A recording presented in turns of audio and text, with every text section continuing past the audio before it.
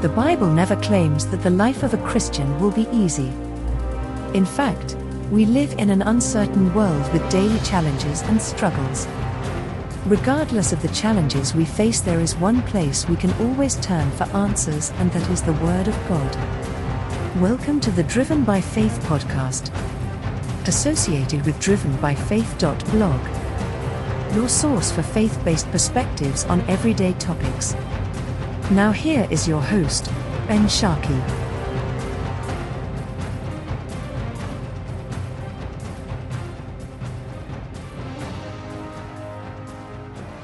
Hello and welcome to the Driven by Faith live stream, and if you're listening to the podcast, the Driven by Faith podcast, I am your host, Ben Sharkey, for those of you who don't know me. Hey, if you haven't already, be sure to go ahead and go follow Driven by Faith on Facebook, Instagram, Twitter, TikTok, and YouTube. If you need to know how to look for it, just type the names for Driven by Faith are actually in the description below. Just look those up on any of those platforms, and you shouldn't have a hard time finding it at all. Also, if you prefer the podcast form, then Driven by Faith is actually on 7 different podcast platforms. It is on Anchor, Breaker, Google Podcasts, Overcast, Pocket Casts, Radio Public, and even Spotify, which is really cool. Also, if you want to support Driven by Faith, just go to drivenbyfaith.blog, click on the support tab to learn how to help support the project, the ministry, essentially. Help learn how to support the actual blog site, the live stream, the podcast, or even the vlog. Any kind of support helps towards creating better content for you and to further the kingdom of Christ. Also, Driven by Faith has merch. The merch link is in the description, but it's at drivenbyfaith.creator-spring.com. Feel free, check out the merch. I'm actually wearing some of it right now. This shirt is one of the many things that are available on the merch site. There's also different items such as coffee mugs, stickers, phone cases, different tote bags, all sorts of really cool things. So please feel free to check it out. So if any of you have actually been following Driven by Faith for a while, you know that the content has been kind of mixed. Definitely faith-based by far, but definitely mixed. There hasn't been a real direction. In fact, the actual podcast I'm recording right now is based on the What is Love series off of drivenbyfaith.blog. However, Driven by Faith is actually going to be shifting gears and going into a very specific direction here in the next few episodes. The gears are going to be shifting towards combating legalism and spiritual abuse, both of which are problems in the church today, some of which I've personally experienced and many others have. So tonight and in the next live stream 2 weeks from now, we're going to be doing recordings finishing up the What is Love series, and then after that I have a number of guests that are going to be coming on and actually sharing their story. So it's going to be very exciting, and I hope to get more guests lined up. In fact, probably the first live stream where we're going to deal with that, I'm going to share my own personal testimony in regards to my experiences with that. So it's going to be very exciting. There's a lot going on, and I hope you stick around, check it out. And of course, while we're dealing with this, it's all going to be with the gospel being in the center of it, as it should, because anything that's faith-based should revolve around the gospel, because that's where we get the good news, that's where we get grace, and that's the foundation of our Christian faith. So be sure, stick around, check it out. So without further ado, we're going to go ahead and jump right into the recording. If you join us in the middle of it, that's fine. If you miss out on some of it, go back, watch it on Facebook, watch it on YouTube, or go to one of the podcasts and listen to this full thing. It's going to be awesome. And then after the reading, if there's anyone around, anyone has any questions or just some general discussion, by all means, we will have time for Q&A afterwards. If not, then it'll just be a shorter session, and that's perfectly all right. So without further ado, tonight's reading, What is Love? Unrighteousness and Truth.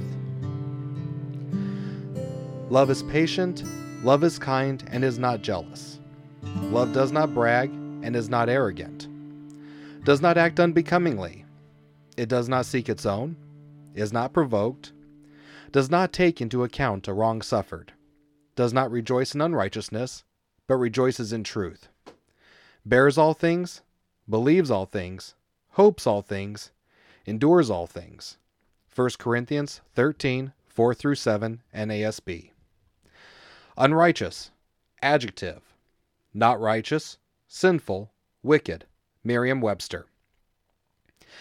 You may be thinking, why would I rejoice in unrighteousness? Sure, there is pleasure in sin for a short time, but as Billy Graham once said, it is soon over. The hangover comes, and there's nothing you can do about it. If you've ever had a hangover, you would certainly know what he is talking about. After all, while sin may be enjoyable and pleasurable at the moment, there are often consequences that follow whether we like it or not. Chuck Swindoll once preached a sermon entitled Forgiven Sin, Lasting Consequences. The main focus was to point out that while our sin may be forgiven, God does not take away the consequences of our choices. While we may find great joy in those consequences later in our lives, such as with a child born out of wedlock, it does have a lasting impact on our lives that often lead to further complications in an already complicated world. So why would we rejoice in our unrighteousness? Well, this passage isn't speaking of our own unrighteousness, but rather rejoicing in the unrighteousness of others. This is an area that, I believe, has allowed unbelievers to look unfavorably upon Christians. While many of us are very kind and sincere in the love that we show to all, there are still many of us that are very judgmental and haughty about their position as a Christian. They tend to hold it over unbelievers, and sometimes even believers' heads, with the attitude that says, I'm better than you. In their perverted perception, it gives them bragging rights to say that they are holier than those dirty sinners. Often these type of believers are very legalistic in background, or tend to think of church as a social club, forgetting that the Great Commission, Matthew 28, 19 through 20, applies to them as much as it does to any Christian, and what that actually means and how to go about fulfilling it. In my youth, I lived in a tiny town in Colorado. To give you an idea as to the size of this town, the school had kindergarten through 12th grade in one building, plus a daycare, and my class size was a mere 12 students large. One of my good friends in my class was a good kid, but came from a family that was not well respected within the community for various reasons, some justified, some not. Actually, to be honest, they were almost despised by the community. Sadly, as it can easily happen in very small communities, the religious community followed suit. I should note that this did not apply to all those who were part of the church community, but I would argue that it did apply to a vast majority. My church was not immune to this unjust notion, and it showed, even to a 12-year-old like me at the time. My friend attended church with me often, and was only included in church events if I was involved. My last Christmas season in that church, I had made the decision not to participate in the Christmas play, which caused an uproar in its own way that I now find mildly humorous. My friend asked to have my part and was completely blown off. In fact, one child, who was a regular and popular, ended up performing both his part and my part as well. In regards to his family, the religious community in my hometown failed them. They justified excluding members of this family because of the reputation that his parents had. They rejoiced in the sins of the parents, completely letting down the children that they could have greatly influenced for the better. So what does love rejoice in? It rejoices in truth. Now notice that I'm not putting a definition in here for truth. The Merriam-Webster dictionary has 9 definitions for truth, including a fundamental and spiritual reality. What I will do is quote the MacArthur NASB Study Bible commentary, which states, "Love is devoted to truth in everything." In this case, every definition of truth applies. Truth is the gospel. Truth is God. Truth is stating the facts. Truth is not bearing false witness or lying. Truth is a simple concept, but one that we can have difficulty applying at times. Sometimes, we think that a little white lie won't hurt anyone. Guess what? that in itself is a lie we either tell ourselves or allow the enemy to instill in us. It doesn't matter if the lie is big or small. To tell it shows the opposite of how Paul described love to the church of Corinth. Let's use the parent-child relationship as an example. Who had a parent tell them that if they just told the truth, they wouldn't get in trouble? All due respect to the parents out there who have said that, but that's often a lie too. I was fortunate as a child.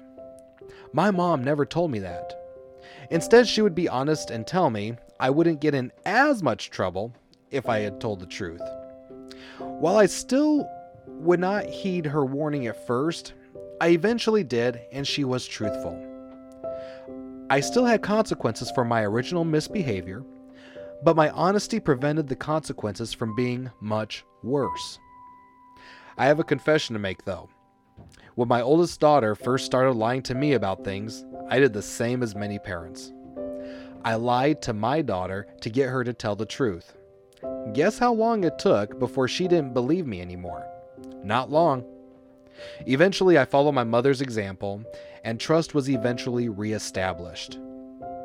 So as parents, our job is to guide our children. How can we expect to teach the error of a behavior when we use the same behavior expecting to correct it? That doesn't show love, but it does create distrust. It creates a negative consequence for them and ourselves. So let's look at our own lives and behaviors. Do we invite others, such as unbelievers, by acting humbly, or do we give them a reason to judge us by seeing us rejoice in their own sin?